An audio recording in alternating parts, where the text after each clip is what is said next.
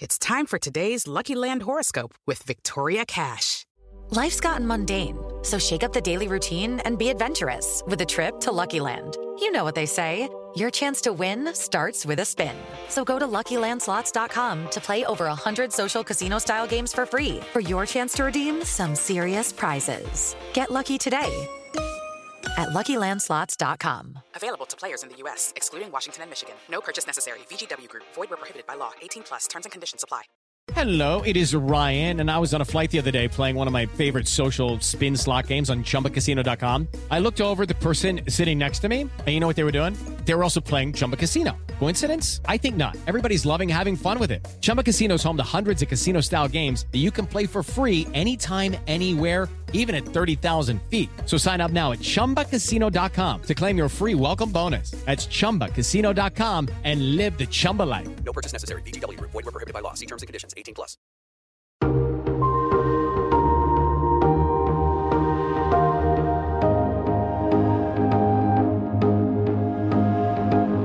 From Variety, celebrating 115 years covering the business of entertainment, this is the Award Circuit Podcast. I'm in bed, asleep, and my agent calls me, like, upset that, we didn't get this nomination or that nomination. And I'm like, bro, I made peace with that a long time ago. Why are you trying to make me care about this stuff?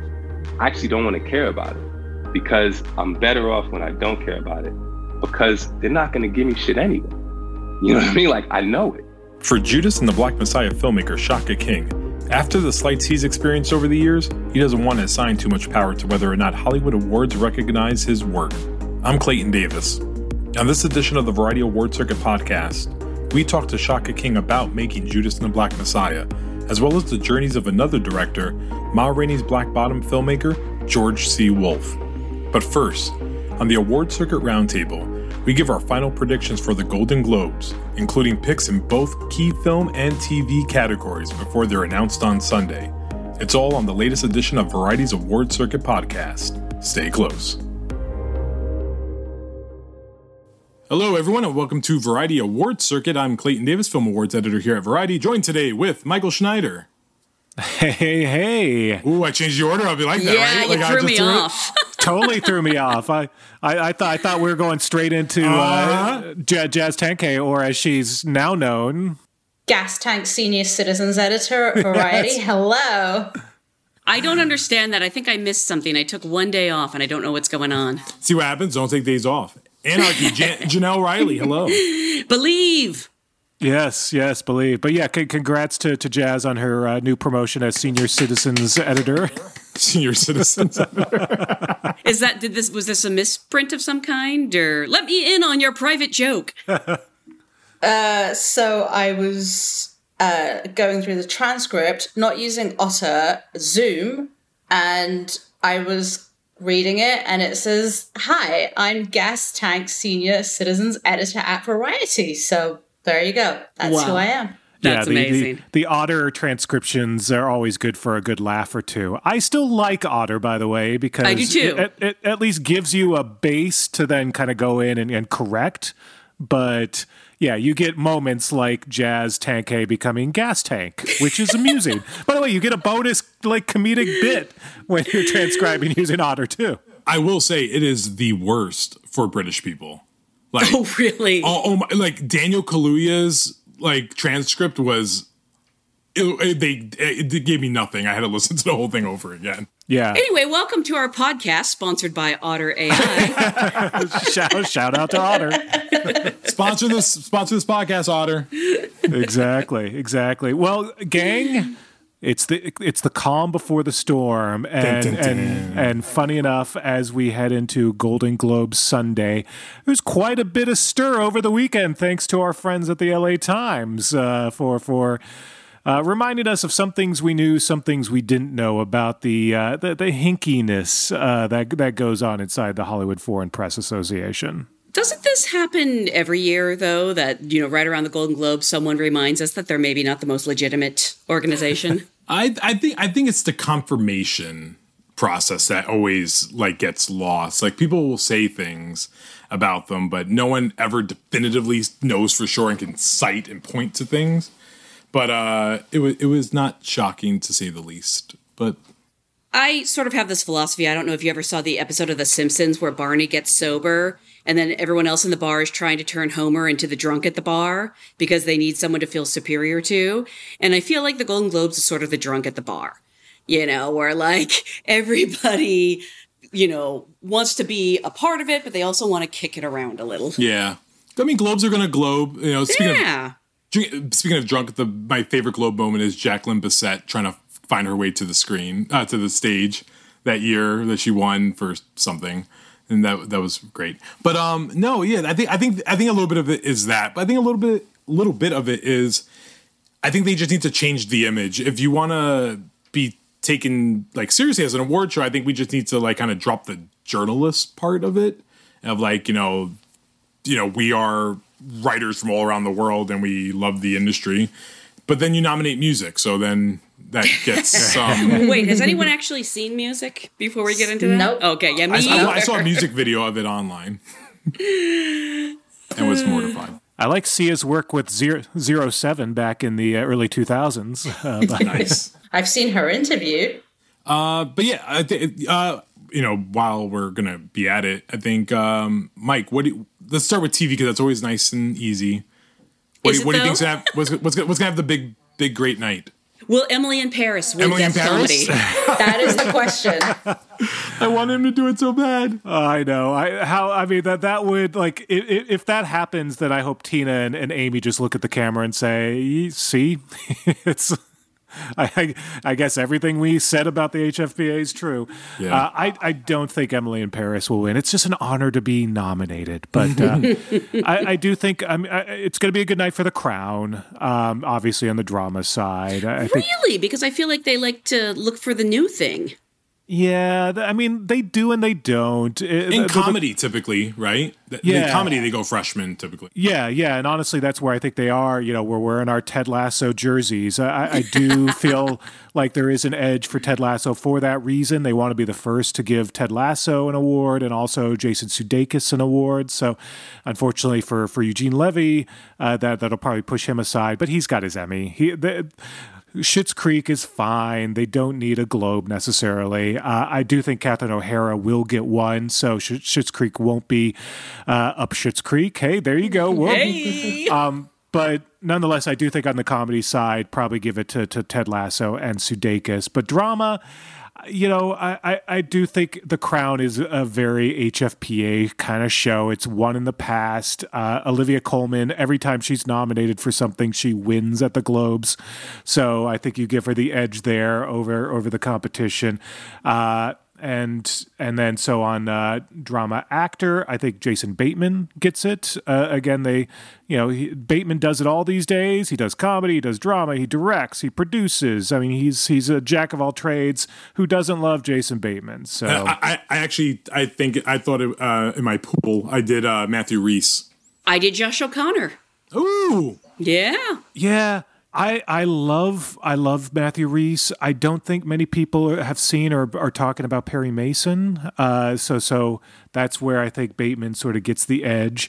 And Josh O'Connor, I mean, he's great in The Crown, but I think this year it was all about the women in The Crown. So that's why people are talking about Olivia Colman and Emma Corrin, who isn't a big enough star to edge out Olivia Colman just yet, but she was in the conversation. But sometimes they like that. They like feeling like they discovered someone or rediscovered in the case of like the flight attendant, which is why I think Catherine O'Hara is going to lose. I think she's going to lose to Kaylee Cuoco. I think Kaylee Cuoco could take it. I possibly. I think the heat for Flight Attendant, and I've been like an evangelist for the Flight Attendant lately. Everyone, when they ask me what should I watch next, I say Flight Attendant because it is great.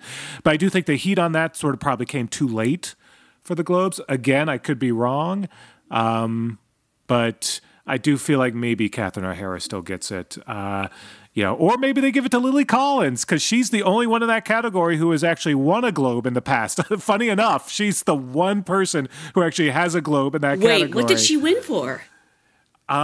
She won for a movie in 2017, which of course I can't remember off the top of my head now. Lily Collins? I think so. Let me look. Yeah. I'm confirming. Keep going. All right. So, like I said, Sudeikis on the actor's side. Limited, Queen's Gambit. Gotta be the You mean chess the Bill show. Camp show? Yes. loves me some She Bill. did not win a Golden Globe. She was nominated for Rules Don't Apply. That's what I thought it was. Rules Don't Apply. I'm Yeah, sorry. yeah. She's not the only one. She's the only one who's been nominated in that category before. So, Really? so sorry to correct myself. She's the only previous nominee in that category. So That's crazy. That's astounding. Catherine O'Hara's never been nominated. Kaylee Cuoco, Elle Fanning, Jane Levy. Lily Collins, the only one to be nominated in the past there. But yeah, she's unfortunately not Gonna throw out some fingers crossed for Jane Levy, who I think is so fantastic, and I feel like Zoe's Extraordinary Playlist is such a Globe show. I was actually kind of surprised the show itself wasn't nominated. Yeah. I mean, it's the only broadcast show to get any sort of nomination whatsoever. So they'll have to take that. Mark Ruffalo going to finish his run? Yeah. I think Ruffalo, without a doubt, picks it up. And then Anya Taylor-Joy? Yeah, I think so. I think we got some Queen's Gambit. I think that did peak at the perfect time. Everyone was talking about it right when voting's going on. Love Anya Taylor-Joy. Yeah. So great. For some people to know, she'll be the first Latino winner of that category. She is from Argentina. Whoop whoop. And she's fabulous. She is fantastic. I don't know. I can see, instead of Ruffalo, I could see Bryan Cranston or Hugh Grant taking it. I would love Grant to see would be Ethan very- Hawke. I can see Hugh Grant. Hugh Grant feels very HFPA. Globy. It does feel very HFPA. Yeah. I can see them picking Nicole Kidman over Anya Taylor-Joy and doing that HFPA thing there, maybe. They could, Here's the thing: we can't predict. There's no precursors for the Globes. We can. So Well, and that's the thing is going back to that, the whole debate over the HFPA. There's less than 90 members. 87. So it's so it really it is a crapshoot to even guess, and there's kind of no point, especially on the TV side. A film side, it does matter more because Clayton, like you've mentioned, it is the precursor for Oscar voting. Yeah. On the TV side, it doesn't matter. I'm sorry, it means nothing. There's no reason to even. It's just fun to guess, but there's his no, Dwayne The Rock Johnson voice. So there's no real impact. So that's TV. Let's talk about film where it does sort of matter a little bit more. Yes. All right. Drama side. It's close. I'm going Nomadland. I'm going Promising Young Woman. Ooh. I'm going to trial Chicago 7. I feel like that's a safe choice, but that's good. Promising Young Woman. I think it's the most in the zeitgeist at the moment, and people are talking about it, and it feels Globesy again. Yeah. I think Promising Young Woman is an upset pick for Critics' Choice. Yes. Yeah. Sure, why not? We're acting like it's such a dark horse, but let's bear in mind, it's the movie everyone's talking about. Everyone knows that Emerald Fennell and Carey Mulligan are, probably, I don't like to say front runners, but definitely deep in the conversation for Oscars. Like, it's not that crazy. If we talk about evangelizing, of all the evangelizing of all of these films on Twitter, on social media, it is Promising Young Woman, where people are like, have you seen it yet? Are you going to see it? I just saw it. People are talking about it the way they haven't Have you seen it, Mike? for the others. So I haven't yet. It's the new hillbilly elegy of the podcast. I'm finally just now getting screeners, so now I can finally watch some of these films. I'm proud of you, Mike Schneider. I'm really proud of you. Somebody get Mike a Promising Young Woman link, please. Please? Picture, comedy, musical. I'm going Borat. Same. I think I have. I mean, that's what, what I'm actually trying to look for what it's up against. Hamilton music, Palm Springs, The Prom. Yeah. I mean, Borat is one of my favorite movies of the year. And so, I'm always hesitant to get my hopes up, if that makes any sense. I think Hamilton's the upset pick, though. I agree. Music could be the upset pick. You forgot to mention music. I said music. I just said it very quickly. Actor drama, Riz, Chadwick, Anthony Hopkins, Gary Oldman, Tahar Rahim. Going Chadwick, though. That Hopkins never winning a Globe before thing is just lingering over my head, and I'm just going to let it sit there. But I'm going Boseman. I'm going Riz. You're going Riz! I am. You act like my picks are so crazy, and they're not. I love ball. Because everyone's like Chadwick or this, but I love that you go to the number 3. The number 3 always He can is not come the up number the middle. 3 to me. I love it. I need a number 3 He's in my the life. leader in Critics Awards. Not that means anything. I will be the first person to say that. Again, he's in the zeitgeist. He's a charmer. He's been working the circuit, and it's they're all great performances, but like it's just a great performance. No, I can see that because who doesn't love Riz? Yeah. Thank you. Jazz, who did you say? No, I went for Chadwick, but I can see Riz because he's been out there. It's just sad to see Anthony Hopkins go from lead to...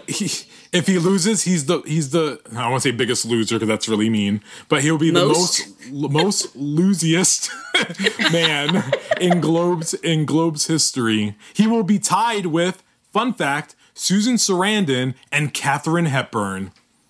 Wow. Well, that's good company. So look at it that way. Actress drama: Viola, Andra Day, Vanessa Kirby, Frances McDormand, Carey Mulligan. I'm going Mulligan. I'm going Davis. I think it's Carey Mulligan. Davis will be the first Black woman to win the category ever. Wow, really? Oh, no, sorry. She'll be the second ever, first since Whoopi Goldberg. Color Purple. Does she have a Globe for Fences and The Help, or in supporting though? Okay. And then, I'm sorry. Yes, thank you for making me clear. In actress drama. And then you said Viola, Jazz? I said Viola. Nice. Honestly, I could see it go in any direction in this category, but I'm sticking with my promising young woman theory. Yep. Actor comedy: Sasha, James Corden, Lin-Manuel, Dev Patel, Andy Samberg. Borat, subsequent movie, film. Is there any way I'm not going to say Sacha Baron Cohen? Unless you say something else. Yep. Yeah, but you know me. Like, I just want to will this into existence. And by the way, I spoke to him recently and his brother, Aaron Baron Cohen, and they agreed if Wuhan Flu gets nominated for Best Song at the Oscars, they will perform it as Country Steve. Oh, my God. We don't deserve things sometimes, and it just happens. Actress comedy: Maria Bakalova, Kate Hudson, Michelle Pfeiffer, Rosamund Pike, Anya Taylor. Going Bakalova. Yeah, no disrespect to the other amazing nominees in this category, but Maria Bakalova, who will go supporting at the Oscars and has a good shot at winning. So you're thinking like Borat sweep, huh? Yeah, which is unusual. They don't usually do that, and so it'll be the biggest winner of the night. Yeah, I'm thinking I'm wrong about one of these. But I don't want to try and guess which one. I think picture would be the one I feel like I would be wrong with. I feel like it would be actor. I feel like it would be, I think it's actor or picture. It will go to Hamilton if there's an upset. Yeah. Quick fact, Maria, if she wins here, gets nominated for Oscar, she's the second person to do that in the opposite category since Maggie Smith, California Suite in the 70s. Supporting actor: Sasha, Daniel Kaluuya, Jared, Bill Murray, Leslie Odom Jr. I'm going Sasha, first man to win two acting Globes in the same show. I'm going. He will join Kate Winslet, Sigourney Weaver, and Sigourney Weaver, Kate Winslet. I'll get the other one in a minute once you guys say your picks. Sure. I mean, yeah. Did you say Chadwick? He's not in this category. No, I was going to say Jared Leto. Little things. I reckon see, that is something very Globesy that I could see happening. That's Aaron Taylor Johnson Part 2. Yeah. Aaron Taylor Johnson was in my dream last night. Actually, weirdly, I had a dream about the Oscars. You know you're getting deep in the season when you have a dream about the Oscars. And my power went out, and I missed them announce Best Supporting Actor, and nobody would tell me who it was because they were afraid I would be upset that it was Aaron Taylor Johnson. Okay. And like I would be upset. Or you're just really excited for WandaVision on Friday, and you think he's going to make a comeback. Oh, I don't think my dreams are that complicated. I actually kind of think it's between Leslie Odom Jr. and Daniel Kaluuya. Leslie Odom Jr., they, clearly liked the film. To some degree, they nominated Regina King. And he just feels like, I don't know, he sings, he acts, he does it all. I don't know. I could be wrong. Oh, by the way, I was mistaken. It was 4 women: Sigourney Weaver, Joan Plowright, Helen Mirren, Kate Winslet. No man has ever done it. Ever done what? Won 2 Globes in the same night. Okay. So Sasha would be the first. Sasha would be the first man, yes. And I'd be okay with that. Yeah. It's good world to live in. Yeah. And supporting actress: Glenn Close, Olivia Colman, Jodie Foster, Amanda Seyfried, and Helena Zengel. I'm going Olivia Colman. 5 for 5. Because she's never lost a Globe and she's been nominated. Speaking of someone winning twice in one night, potentially. I'm okay with Olivia Colman getting everything she wants. We could have Sasha and Olivia both those Brits taking home a pair. stealing our jobs. Yeah. Going for Glenn. Going for Glenn? Going for Glenn. This starts the Glenn train. Janelle? This is hard for me because I sort of feel like it'll be Glenn Close, but I know they also rewarded her recently for The Wife. I could see anyone winning. I could see Amanda Seyfried taking it, and sort of that's, she was snubbed at SAG, so, and she's first of all, she's really good, but also it just feels like a Globesy pick. But I kind of think it's going to be Glenn Close. And you're a big Hillbilly Elegy fan, so that's part of it. I think she's fantastic in it. I genuinely do. Yeah, I think that movie is a lot better than people are giving it credit for. Listen, I do think if she is winning the Oscar, though, she wins everything moving forward. Like if she loses the Globe, I'm not going to buy that she's winning an Oscar. Hillbilly Elegy has a really good shot at winning 2 Oscars. Is what I think is sort of amusing all the flack it took when it came out. The makeup and hairstyling is incredible. I think it has a really good shot at that, and has a really good shot at Glenn Close. And then director, Emerald Fennell, David Fincher, Regina King, Aaron Sorkin, Chloe Zhao. I'm going with Miss Chloe Zhao, second woman to win the category following Barbra Streisand. In Yentl, for Yentl. I think it's probably Chloe Zhao, which would be wonderful. I think Emerald Fennell is right behind her. Okay, I'm going to go Chloe, and I think Aaron Sorkin will be right behind her. Screenplay, Promising Young Woman, Mank, Charles Chicago 7, The Father, Nomadland. I'm going Chicago 7 here. Sorkin will be the most awarded screenwriter in Globe's history. It would be tied with Quentin Tarantino and Robert Burton. I can see it, but at this point I feel like I'm all in on Promising Young Woman. Might as well, right? But I feel like if she wins screenplay, she probably won't win director or vice versa. Yeah, she's my number 2 in that. They like to spread the wealth. Yeah. Jazz, what'd you say? I say Mank and then Emerald Fennell. Ooh, nice. All right, and then score, I'm going Mank, actually. Just to throw things crazy. Oh, no, that's a great option. Co-sign on Mank. I think Trent and Atticus will win. I think they're winning all the way across. I mean, they have 2 chances, so... Yeah, right? Got double the shot. Do they? Because they're double nominated. Soul. Yeah, for Soul. Soul. Oh my God, I totally forgot they were on Soul as well. Yeah. Wow. And original song, I'm going something that's not going to matter to the Oscar race. Andrew Day, Tigress and Tweed from United States versus Billie Holiday, which did not make the short list. I think that will win, and we won't know anything. I'm going Diane Warren because they have Laura Pausini, huge in Italy, HFPA doing their thing. Nice. I am abstaining because neither Wuhan Flu or anything from Eurovision was nominated. Ooh, that's it. And that's the Globes. It was a good show, wasn't it? We just did it right now. Thanks for coming, everyone. So we don't have to watch on Sunday? Is that the deal? You don't have to watch.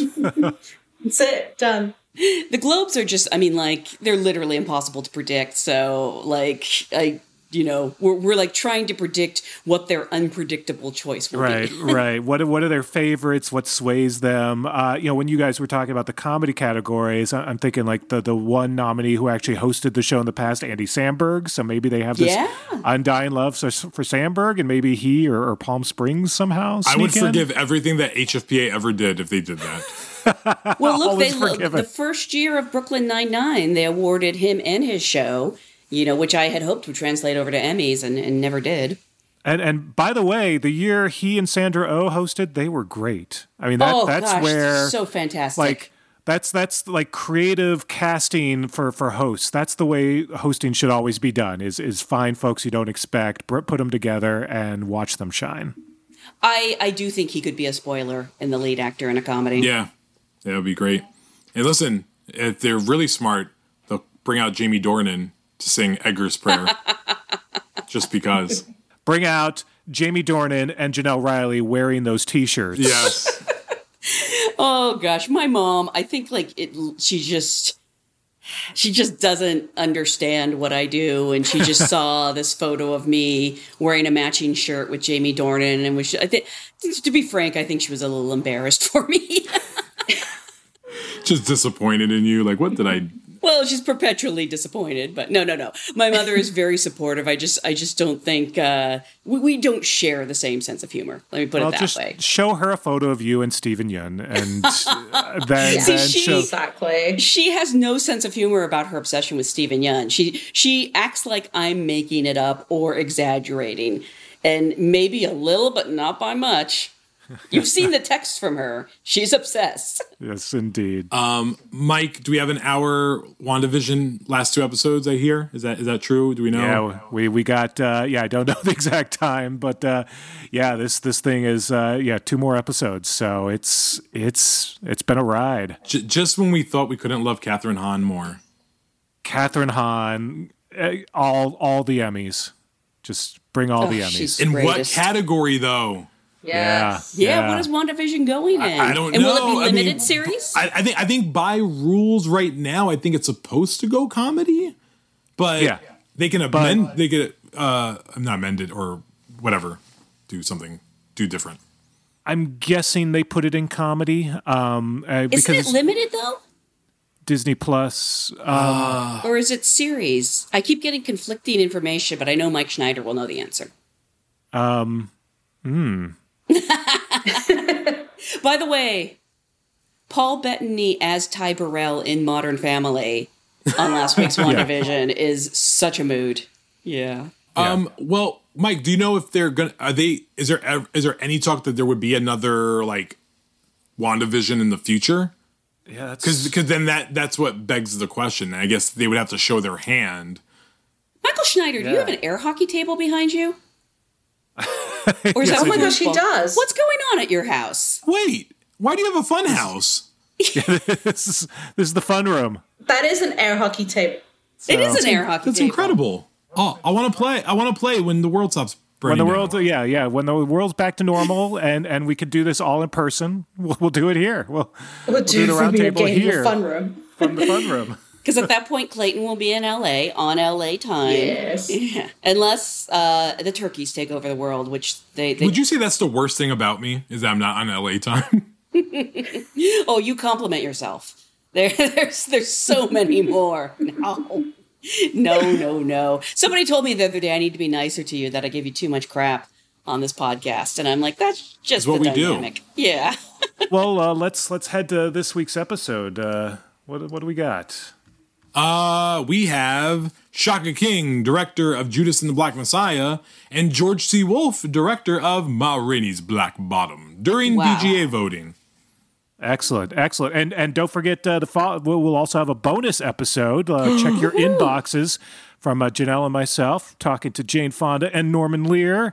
So keep your eyes out. Plenty of content to enjoy in the days leading up to the Golden Globes. Can I, just a teaser, Jane Fonda has so many awards. She had a shelf custom built, and it broke under the weight of her awards. And I was like, that is such a flex. Wow. Is she close, EGOT? She doesn't have a Tony? She has an Emmy. At least one. I thought she might have a Grammy for, like, spoken word. Yeah. Which, by the way, everyone, like, I was talking to a friend of mine the other day, and they hate that counts in the EGOT thing. Spoken word? Yeah. Well, whatever. People can win Best Song at the Oscars. And, true, right? Same thing. Yeah. I don't think she has a Grammy. I don't think so either. Let's get on that. Well, we'll write something for her. All right, I'm on it right now. I'll write a song. Mike will write the Broadway spectacle. the liner notes. Yep. She just needs to be in WandaVision. She could do an original song. There you go. Sorted. Stop. Oh. Will we get a spin-off of WandaVision called Agatha All Along? That's where Why don't they have an original song category at the Emmys? They do. They do. Do they? Oh, and the creative. I mean, like, I meant like. Oh, in prime time. Yeah, maybe eventually, if like now the music. Well, that's a whole other conversation. Yeah. Let's get to this week's interviews, and we'll see you next week to recap the craziness that ensued at the Globes. And I will give a crown to whoever's predictions were most accurate. Watch Music Sweep. Yeah, Music Sweep. Done.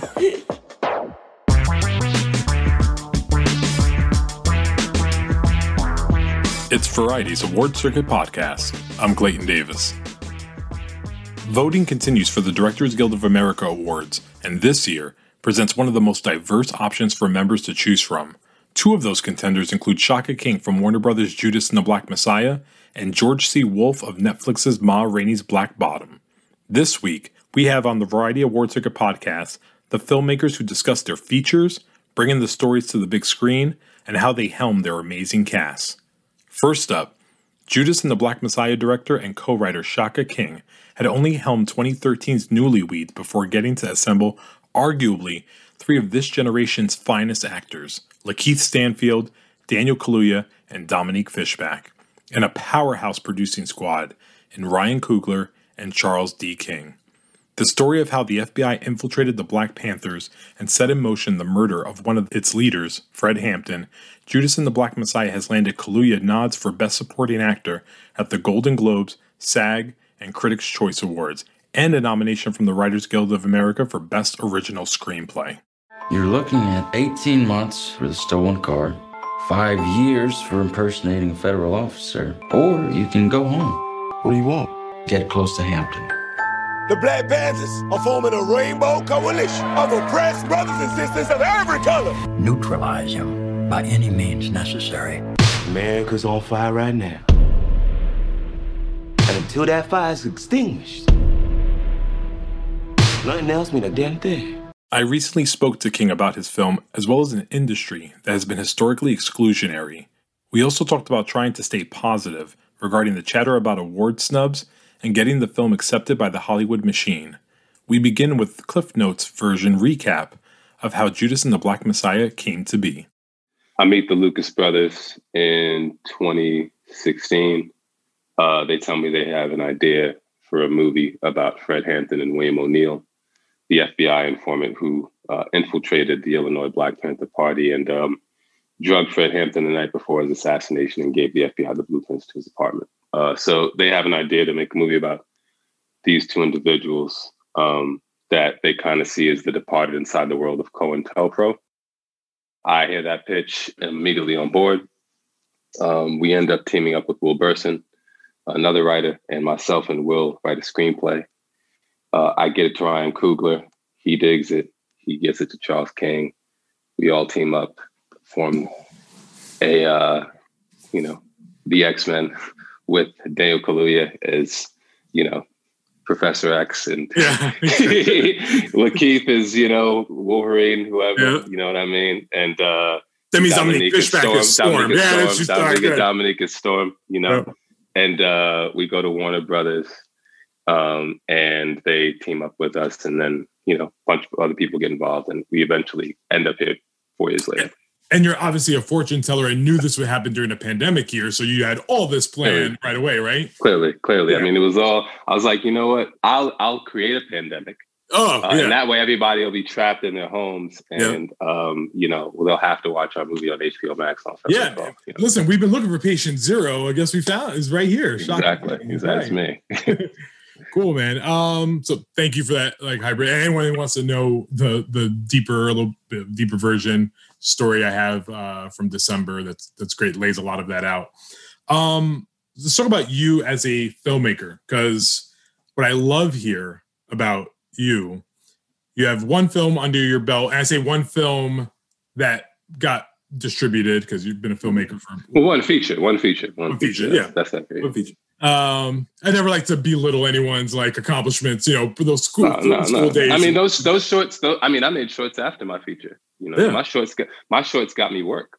My feature didn't get me any work. You know what I mean? So your feature was Newlyweds, and then now you're given the keys to a studio film with a budget. I would say it's a hefty budget, and teaming up with arguably the three finest actors of our generation, producing partners that have made magic before. How did it feel for you to get the keys to that vehicle and drive it? Like a real accomplishment, because it wasn't like the keys were handed to me. You know what I'm saying? Like, myself and the Lucas brothers and Will, we had to meld the keys out of metal. You know what I'm saying? And like shape the keys. You know what I mean? And then we had some folks bless the keys, but you know, because we kind of we took it from the ground up. It was worth it. You know, it was worth it. It makes it all the more fulfilling because, you know, at one point it was just 3 dudes in an apartment, you know what I mean? Just talking about what this could be. I think that's an important point to make. I think especially for artists of color, underrepresented voices that have those conversations in an apartment where they want to do something. Oftentimes what's missing there is the call to action, the discipline to get the ball rolling. And this was years in the making. This 2014, I believe, this kind of started. Am I right? Well, the Lucas brothers had an idea for it in, I think, 2013. Yeah. And then they took it around that time and it got passed on and they sat on it. And then we connected and they brought it back to life. And what year was that? You guys 2016. That was 2016. Yeah. Good timing. We had a hefty little election going on during that time. So it felt even more on the money. So I guess my question to you is, for those dreamers, for those people that want to get into this industry, that don't see a lot of Shaka Kings out there, don't see stories in which they even see themselves on the screen, you know, what kind of message do you have for them, for that up and coming generation, that pipeline that needs to be filled with the new voices? I mean, I think it's a number of things. You know, the first thing I tell anybody who wants to make any art is just have a clear sense, or develop, really don't have to have it at all, but just figure out what you want to convey, what is important to you, what makes you unique. You know, what do you have to say that nobody else has to say, I think is important to identify as early as possible. Because, you know, I think a lot of times if you figure that out, when you are rejected by everyone, which is, you know, part of the process of making art, you can kind of always come back to that, because that's the thing. That's kind of has to be your North Star, I think, in a lot of ways. You know, I realized that when I was rejected, and the thing that got me out of that, you know, sense of just despair was the desire to create. You know, an idea coming to me, really being brought to me by a friend, and it speaking to me, and then me just having no choice but to make it, and finding fulfillment in that process, and then just the experience of creation, and like having a thing I wanted to say and seeing if I could say it or convey it, or, you know, even just raise questions and pull it off, and then doing so, and it having just being the most just artistically fulfilling experience of just creating something for no other reason than to create it. Now, as you see, you know, and we're talking just 3 days before the movie debuts on HBO Max. People are going to be listening to this a few days after. And you're one of a lot of new voices that has entered this realm this year. And it's been very encouraging to see a lot of these new voices get embraced the way they have. However, there is, I always say complacency is always the enemy of progress, because people will look at this year and go, yeah, look, we got diversity happening. We're good. And it's not the case. What problems do you see in the industry that you're finding that took so long to get from Newlyweds to Judas and the Black Messiah? I think one thing, and I've heard directors and producers, particularly Black directors and producers, bemoaning this fact long before I really had any interaction with the industry. And I would hear them talk about the need for Black executives at the studio. And I realized in making this film that, you know, one of the major reasons why, I believe at least, one of the major reasons why Warner was the only studio that, you know, was interested in partnering with us in a real way was because of an executive there named Nija Kuykendall, who is a Black woman who's been there for a while, and she's one of the few Black executives at her level in Hollywood. And she'd been trying to make a movie about the Panthers at Warner Brothers for about 10 years before we even came there. And so they'd seen scripts, they were familiar with, you know, they had some sense of what a movie like this could be. And I think that they had a sense, just they had a commercial sense of what it could be because she'd done a lot of that groundwork. And it, for me, crystallized why it is important to have non-white people, Black people in executive positions, high executive positions within the studio. But I think they also have to be, they can't just be Black, you know what I mean? Like Clarence Thomas is Black and he doesn't, you know, have any utility for Black people, you know, as a Supreme Court justice. So, you know, they have to have the right politic and I think the right interests. And they have to be, those interests have to be aligned with, you know, I think the majority of the people in the communities in which they come from, which is the case with Nija. I'm reminded of from my interview, and it's my favorite thing that you said in the interview. So it's going to be a kind of a rehash, but I remember you telling me about a pitch that you were doing for someone that wasn't Warner Brothers. And it was the weekend of Black Klansmen and them saying it's not going to make money. And you were like it is. And then you said it's the moment you realize even the math was racist. Can you talk a little bit about that, the system that is built that even, you know, we think of it as just one singular piece and how it's not just that piece.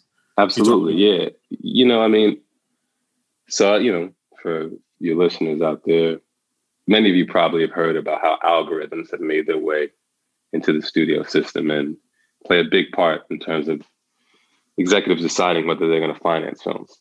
And so those algorithms, one of the things that, you know, they factor in pretty heavily is an actor's box office overseas, is specific. I think domestically, but also overseas. And there's a widely held racist belief that movies featuring Black actors don't travel well internationally. And so, you know, you look at a movie like Black Klansman, and I guess whatever numbers they ran in terms of whether, you know, John David Washington was a bankable talent. They didn't think he was. And they thought the movie was going to fail, even though, you know, you could look at that trailer, you could see the fact that everyone who'd seen the movie was raving about it, how great it was. Spike Lee is a brand, is an incredibly successful brand. So for me, it was like, that's a hit right there. You know what I mean? It's a Spike movie that one can, you know what I'm saying? It has a tone. It's like, you could tell from the commercial that it has an interesting tone. I was like, this is a hit, you know? And everybody in the room who, you know, was pitching with me was like, this is a hit, except, you know, the executives on the other side of the table. And then, you know, the irony was that because they were really interested in our movie, but when they passed on our movie, they said the algorithm was the reason. And I was like, but isn't that the same kind of mathematics that led to you assuming that Black Klansman was going to bomb? And it went on to become a major success. Like, shouldn't you amend the algorithm if that's the case? That was the logic that, you know, that made sense to me. So what's the follow-up to that? Once you say, like, but that same algorithm gave you the wrong answer, he was like, I mean, you know, the fact of the matter is he wasn't the finance person. You know what I mean? He was speaking on behalf of the folks that he works with. So he was like, at the end, he was like, yo, I'm sorry. Like, I can't, you know what I mean? He had nothing he could say, you know? And that's not saying that he recognized that the logic was flawed. I mean, maybe he still has an investment in it. I don't know. You know, the conversation kind of ended there. But those algorithms are, you know, they're interesting, man. Like, you know, I'm sure you've heard about, you know, the controversy. It's not really a controversy because I don't think that they're really it hasn't overshadowed the film to the degree that I thought, or that, you know, some people I think thought it would, in terms of the casting of Daniel and being a Black Brit. It was something that has been discussed and acknowledged. But I sort of like was reading a lot about that stuff and thinking a lot about it, sort of trying to take my own sort of personal perspective out of it and just look at the, you know, the information, the fact that, you know, with these Black biopics that come out, like, they're like, okay, well, David Oyelowo did play MLK. Or, you know, we do have Daniel playing Fred Hampton. We do have Cynthia Erivo playing Harriet Tubman. You know, I could see how, you know, people could see that and this question could be raised. And then I started to think, okay, well, say that maybe there is some credence to that. Like, why would that be the case? And I started kind of thinking about it. And I realized that the way that there's this, you know, mistruth out there that Black American actors don't sell internationally, it wouldn't surprise me. And this is just a theory I have, but it wouldn't surprise me if the same executives who believe in that look at Black UK actors and think, well, they can sell the UK. Maybe they can sell UK colonies, India, Hong Kong, or former UK colonies, I should say. It's like, it wouldn't surprise me if that is some of the, you know, thinking behind why, especially when you're looking like a mid-budget, you know what I mean? Where, okay, and granted, like, I looked at this film, and, you know, our budget, we could make the movie with the budget we had. I'm satisfied with it. But if I'm putting on my executive hat and I'm hearing this pitch and I'm seeing we have Daniel, Lakeith, Ryan, Charles putting up half the money, the thing that it was crazy to me they didn't factor in was just the IP of the Black Panther Party. You know what I mean? Like, that IP is priceless, quite frankly. It was already priceless before the movie Black Panther came out. But when the movie Black Panther came out, I remember going to see Black Panther and there were people in the theater dressed as Black Panthers. Like, they were people cosplayed as T'Challa, but they also cosplayed as Huey Newton. You know what I mean? And so if I'm not a Hollywood insider. Like, I'm kind of brand new in terms of, you know, making films within the industry at this level. But I just was like, I was like, this is a lucrative possibility here. Yeah. But yeah, I just think that, like, there's a lot of funny money out there. You know what I mean? In terms of the way that they talk about the money, yeah. Your theory, by the way, has a lot of merits that are sound. We had Daniel Kaluuya on our one of our episodes, and I asked him about the perception that if you're from England, you're trained and educated, and there's like this perception of that just being British, like, even remove, like, there's racism in England, obviously, and the UK, but just being there kind of, it almost in the eyes gives a little bit of a leg up because there's just that perception. So, well, I mean, you got to remember that America is a former colony. You know what I'm saying? So Americans have a colonized mindset in terms of the Brits. You know what I mean? Like, you just say something with a British accent, it becomes more intelligent. Yeah. Automatically. Yeah. You know? So I do think that there is a bias to some degree, not just with Black British actors, but I think British actors across the board, where, you know, there's this belief that they have better training, they come from the stage. I've heard directors say that. I've heard American directors say that. You know, and to me, it's absurd. You know, it's absurd. First of all, there's so many styles of acting. So many styles of acting. And they're not there's no hierarchy to those styles. Yeah. And it's still evolving. Like, we will see new techniques be used, and that you're absolutely correct. And I wonder, because that actually brings me to my next question for you. Again, perception and also truth to it. Other filmmakers, other producers, when new voices come to the table, like a Shaka King, there's this idea of, you know, no matter how great your film is or how talented you are, by the way, your film sits, I think, right now at this moment at 99% on Rotten Tomatoes. We got 98. We got 98. Richard Brody. Who messed it up, man? Come on. Richard Brody hated on us. Well, it'll be addressed at another time. All right. So we're down to a 98. My God. I mean, might as well just tank it out, right?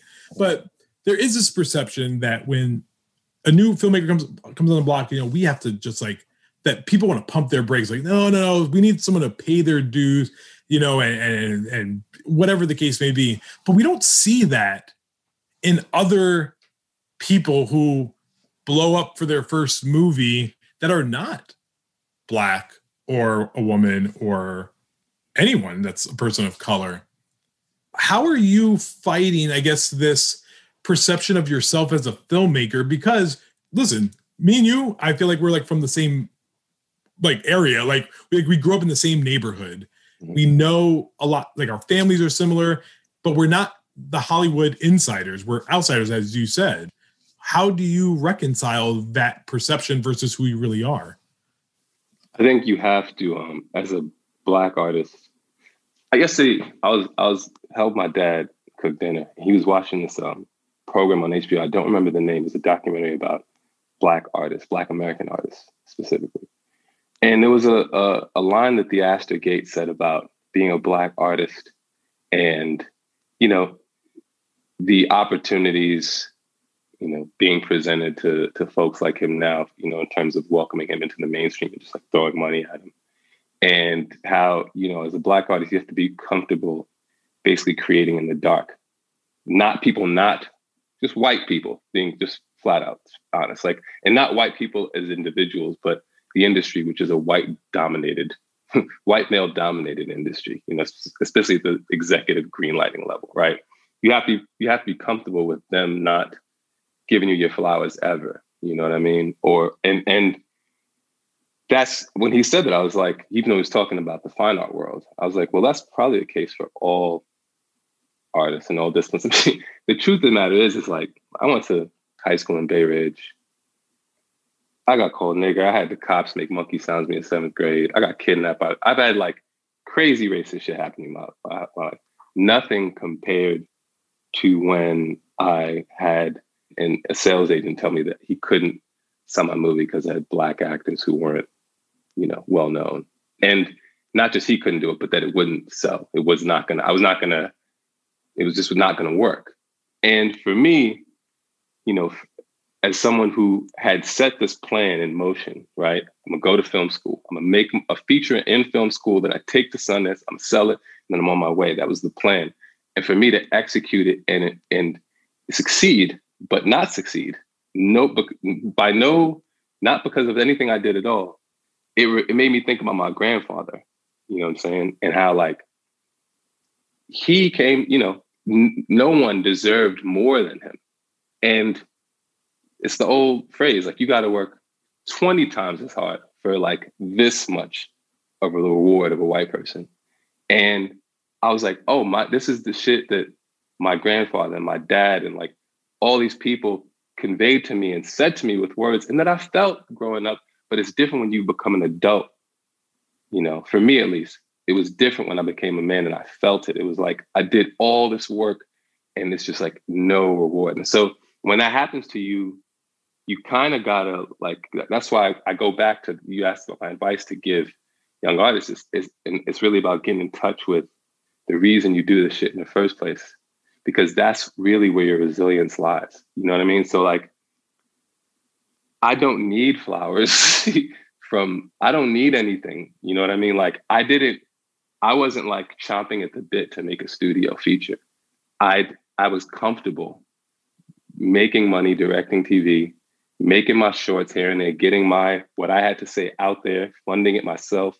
I was comfortable with that. The only reason that I made this movie was because I saw the utility in this movie and it was just like, and it became something I had to do artistically. There's nothing that, it's just gonna sound crazy, but like, I don't need anything from Hollywood, I don't need anything, you know what I mean? And it's crazy because now that, this movie's coming out and people are, talking awards talk, it starts to chip away at the, protection of layer that you've built for yourself. You know what I mean? I'm in bed asleep and my agent calls me like upset that, we didn't get this nomination or that nomination. And I'm like, bro, I made peace with that a long time ago. Why are you trying to make me care about this stuff? I actually don't want to care about it because I'm better off when I don't care about it because they're not going to give me shit anyway. You know what I mean? Like, I know it, like you would have to have me on for like 2 hours for me to tell you the fucking slights that I've experienced in the last 7 years. You know what I mean? Like, I've had to sort of get past all of that. You know what I mean? And really get to like, what is it like what matters to me? And I think it's a great place to be. And so I'm like very wary of sacrificing that power. You know what I mean? I think as a Black artist, that you got to really be careful about giving your power away. And that's all I can say about it, really. Yeah, I want to add something to what you said. I love that you're like, I don't need anything from Hollywood. You're not seeking that recognition, which I think every artist should aspire to. My argument has always been, and this is not invitation to the artist to care about what I'm caring about right now. I always make that clear. I need the Academy, though, and the industry to care enough to recognize you, not because you want it, it's because it reaffirms that people like you matter to us, not to yourself, to us, that we can see that when a Judas and the Black Messiah gets made, or any film with a predominantly Black, Latino, Asian cast, that will be looked at on an equal playing field, and that we will have enough voices to compete. I totally feel you on that, but the thing is, because I've talked about that with a few people, and really the metric that I feel like, especially this year, awards season is the metric, because the box office is fucked up. But normally the box office is the metric. It's not so much whether the movie wins awards or if the Academy or the Golden Globes recognize it. It's, was this movie successful at the box office? You know what I mean? And we recognized that with this movie. And that's one of the reasons why, because this season the awards are the metric, I have to think about these things. Yeah. Because what's important to me is that this movie our success. This movie does not exist without the success of Black Panther. Literally, a lot of movies don't, but this movie literally is standing on that movie's shoulders. The movie got made because Ryan Coogler. One of the main reasons the movie got made, is because Ryan Coogler was a producer on it, coming off the success of Black Panther. So we want this movie to do well, so that the next thing can come along, you know what I mean? And the next thing, and the next thing, and the next thing, But again, I really do think you got to keep your armor up, man. You know what I mean? As a black artist, you really got to keep your armor up, Sure. Last question for you, and then I'm gonna let you go. I would love to talk to you for 2 hours I would love talking about things like this. And it's important to have these dialogues, and it's supposed to be uncomfortable. I do tell people that racism issues are uncomfortable because they're supposed to be. But last question for you, as you look forward, what do you want to make next? And do you have something cooking that can come next based on this success? I got something I'm working on. I started just kind of cracking the idea phase of it a few weeks ago. It's way too early to talk about in any real concrete way. But it's fiction. It's full on fiction. Yeah, there's some historical reference to it. But it's fiction. Nothing. No, I'm not. You just talk about it. I'm not there yet. All right. Hopefully, it will not take another 7 years. I pray it doesn't too, man. I really do. I want to make a movie as soon as I can. Yeah. Well, listen, you always have a home here. You're fantastic. The movie's fantastic. I've been one of the biggest champions for it. Thank you, Clayton. Appreciate it, man. I really hope that it continues its success. Awards or not, it's still one of the best of the year. Thank you, Clayton. Right? Thanks a lot, man. But yeah, thanks for taking the time with me. Be safe. Give my regards to your dad, though. What were you helping him cook, by the way? I need to know. Shrimp. Some shrimp. Yeah. right. That's fine. I wasn't as excited as I thought it was going to be. I thought you were going to say something like, yeah. You're going to go full gumbo or something, or like something like just really like. Nah, man, just like, some my finger. some pepper shrimp, man. That's all. That's director Shaka King. Judas and the Black Messiah is now showing in select theaters and streaming on HBO Max.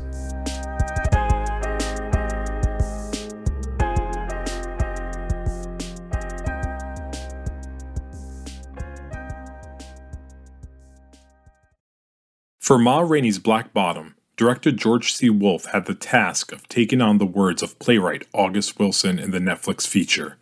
He sits down with Janelle Riley, discussing how Academy Award winner Viola Davis first turned down the project multiple times, even recommending various actresses for the titular role. In addition, he talks about the reasons for casting the late Chadwick Boseman in the role of Levy. They began by discussing how the film has been embraced. It's great. I mean, it's you work on something. We finished filming. We filmed in August of 2019, and then I took 2 weeks off, and then I started editing, and then the shutdown happened, and then I finished things up in July, and so and then we were about ready to launch, and then Chadwick passed away, and then and so it's just been. It's sort of like you feel emotionally connected to it, at the same time distant from it. So it's this really complicated series of feelings. So I'm very, very proud that people are finding themselves inside of the story, and I'm proud that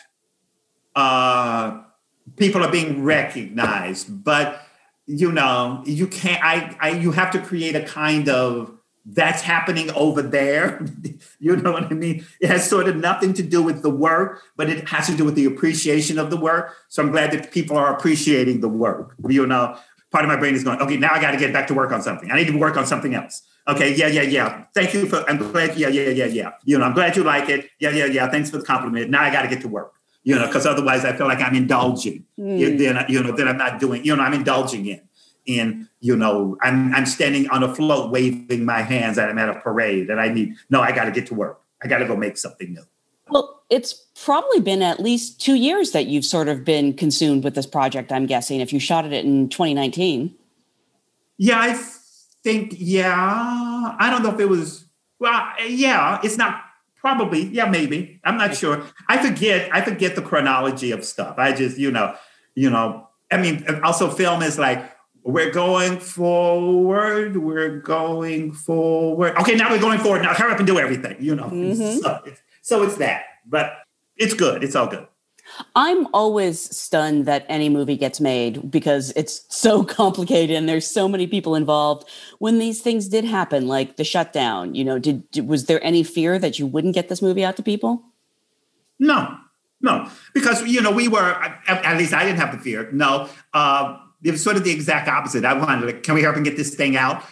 But I had like about 3 weeks left of post-production on it. But then, so there were about 2 weeks where everybody was just a zombie. But then I started, working with my editor, remotely and looking at visual effects. And then doing color timing. I'd go to a place in New York where I would be the only person in the room.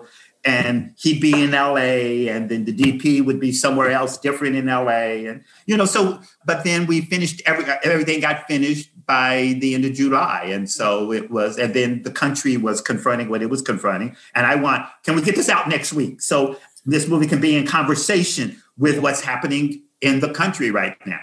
Yeah. And then it ended up, so it's, I felt confident that, between Netflix and Denzel Washington and Todd Black, our two producers, I felt like it was on its journey and it was going to be experienced. Mm-hmm. My only regret is I wish people had, it's a different movie on a big screen, and that's my only regret. But it's the state of the world, so we're all good. I had a friend who got to see it on a big screen and made us all so jealous when he told us that. Oh, great. Good. Yeah, absolutely. I wonder if some of that comes from theater. I know a lot of people who write for theater and film, and one of the things they really love about theater is they get to see their work up. They don't have to wait months, but it also takes a long time to put up a good play, I presume. Yeah, it takes a long time, but also once that play closes, it's gone, and the only people who remember it are the ones who saw it. Yeah. Period. That's it. You know, and so I love that. You know, regardless of what happens, Ma Rainey is out there, and the fact it's on Netflix, it's being seen all over the world, and and I think in that first weekend, I think our numbers were really high in like Brazil and Africa, and so that made me even more, So it's like, oh, people are, thrilling, great. So that's so great. I actually want to go back to the beginning and talk about the casting of this movie, because you see Viola Davis and Chadwick Boseman going head to head, and you're like, obviously, two greats, brilliant. Were they always the first and only people on your mind in casting this? Yeah. Denzel and I, we instantly wanted Viola, and then Viola instantly said no. And then she said no a couple of times, and then she said yes. And I said Chadwick, and then I thought he'd be perfect. And then, so he said yes. And then, that was all of that. So, and then we just went on from there, fleshing out the other roles. I wasn't aware that Viola originally said no. Well, she was, get somebody who can sing. And I went, no. I don't think about the singing, think about the role. And then she said yes, Wow. So, Viola's a very, very, very generous human being. Yeah. She suggested other actors as well. So she's like, no, she did. It's absolutely. And she was very sincere about that. But, wow. Obviously, seeing the movie, it's clear why you wanted Chadwick. But, when you started out, what were the reasons that drew you to him? I thought he was a very good actor and a very charismatic actor. And the role required both. I wanted a Levy who would charm and seduce us at the very beginning, and then be able to reveal to us the deep scars that he's wearing. So, and there are a lot of people who have the charisma thing, but they don't have the depth thing. And some people have the depth thing, but they don't have the charisma thing. And he has both in abundance. Sometimes they have, sometimes they had, it's all part of the journey of processing. Yeah. You've done so many amazing plays for the stage. And yet you haven't directed August Wilson before on stage, which is strange to me. It seems like a perfect fit. Had you ever thought about bringing any of those other plays to the screen, and why this one? What attracted you to this one? Denzel asked me. Denzel asked me to direct it, so that's why. There were a series of directors who were directing August's work. Lloyd Richards was a director, do it, and then Mary McClinton, and then Kenny Leon. And so there were a slew of people who were directing those shows on Broadway, and I was doing my own. I was doing my own work, and I was, running the public theater. So August at one point talked to me about doing a play, but he hadn't written it yet. And I said, well, I need to read it. So so that was that. And then, and I just never had. And then Denzel asked me, and then I said, oh, okay, let me think about it. Let me sort of dig into the material and see what I can find that makes sense to me. How long did it take you before you said yes? Well, I think I don't recall. I don't really recall. Maybe I said yes right away. I don't know. I don't recall. I really don't know. I'm not sure. Would you ever be interested in something that you directed on stage, like Iceman Cometh, bringing that to the big screen? Maybe, sure. I wish we had filmed. I mean, we filmed it for the archives, for theater archives. I wish we had filmed it for TV, actually. There are a number of projects of mine that I would love to see filmed, just simply because I love them and I think they're great. So I would like to share them with a wider audience, without question. And like you said, theater is so ephemeral, you have a record of it, at least. Yeah, and that's part of its potency, but it's also part of its heartbreak, if you will. Obviously, we're here to talk about your movie, but you are such a legend in the theater. I'm just sort of curious, how are you feeling about the state of theater right now? Are you hoping we'll get back up soon, or?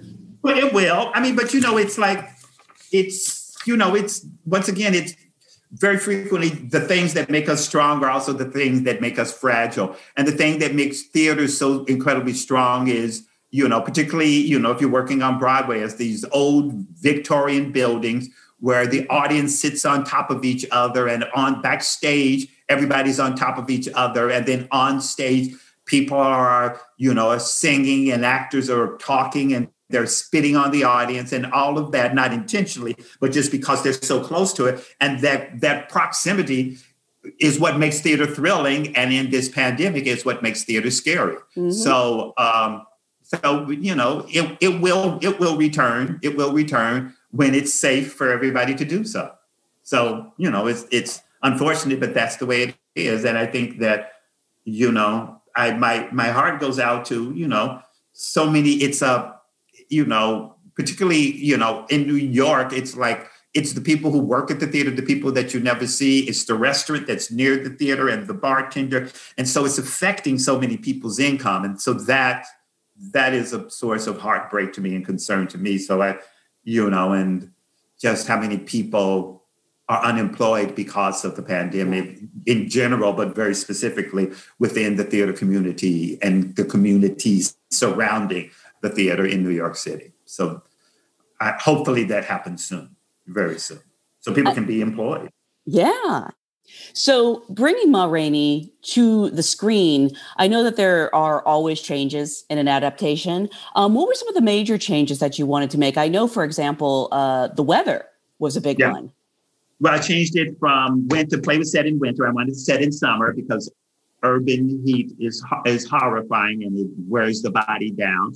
And also I thought, it would serve as an energy to intensify the stakes of what was going on. One of the things that I wanted in that band room was the ceiling fan that would partially work, and the degree, and it breaks, the ceiling fan is breaking down just as the characters are starting to break down, So I just wanted to play around with heat as a very important equation. I ended up probably cutting, working with Ruben on the adaptation, probably about 40 minutes worth of material from the play. Really? Yeah, because, in the play, there's the act one is the band sitting around waiting on Ma to show up.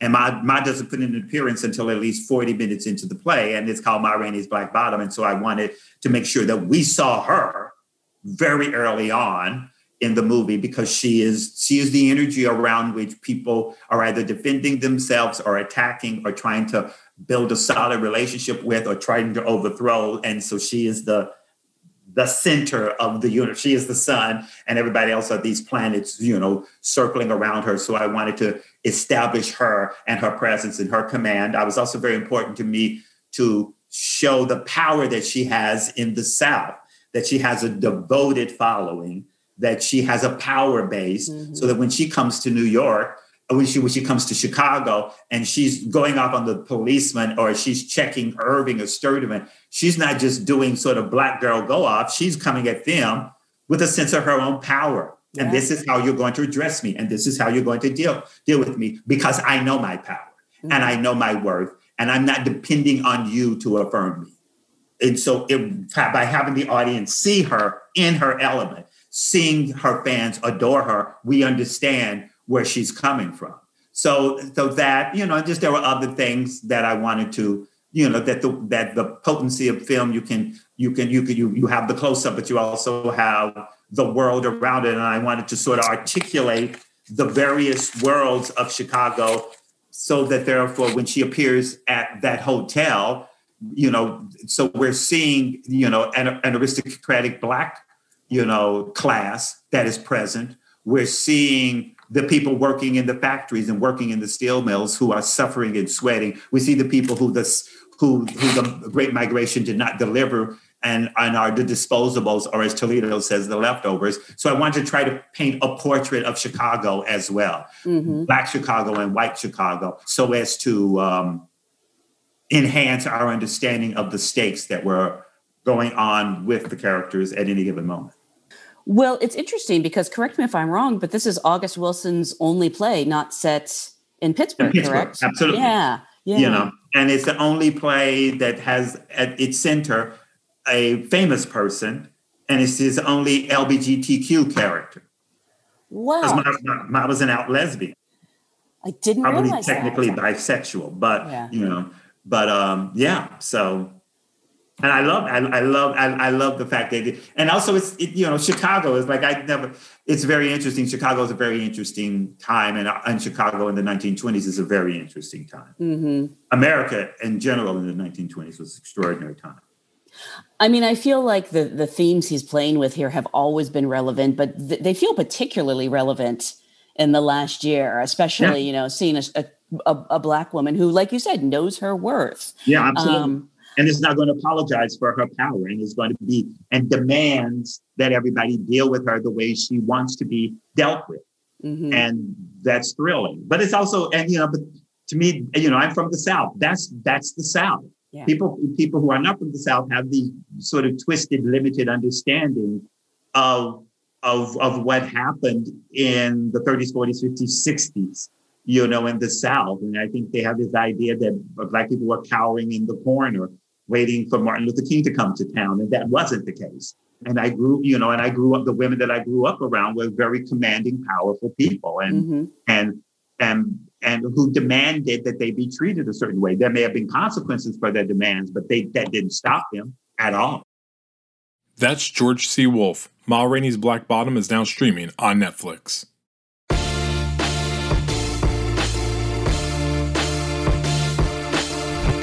And that's it for this edition of Variety's Award Circuit podcast. Drew Griffith edited this episode and Michael Schneider is the producer.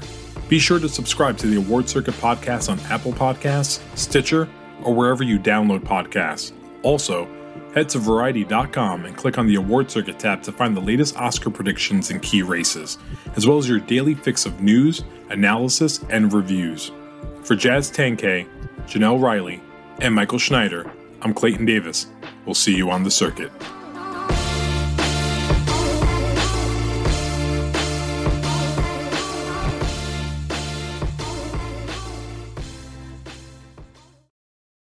Hey guys, it is Ryan. I'm not sure if you know this about me, but I'm a bit of a fun fanatic when I can. I like to work, but I like fun too. It's a thing. And now the truth is out there. I can tell you about my favorite place to have fun. Chumba Casino. They have hundreds of social casino style games to choose from with new games released each week. You can play for free anytime, anywhere. And each day brings a new chance to collect daily bonuses. So join me in the fun. Sign up now at ChumbaCasino.com. No purchase necessary. VGW Group. Void where prohibited by law. See terms and conditions. 18+.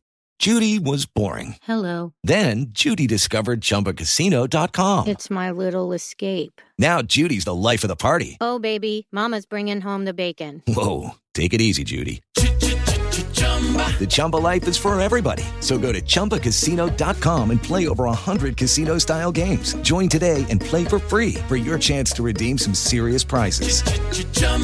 ChumbaCasino.com. No purchase necessary. Void where prohibited by law. 18+. Terms and conditions apply. See website for details.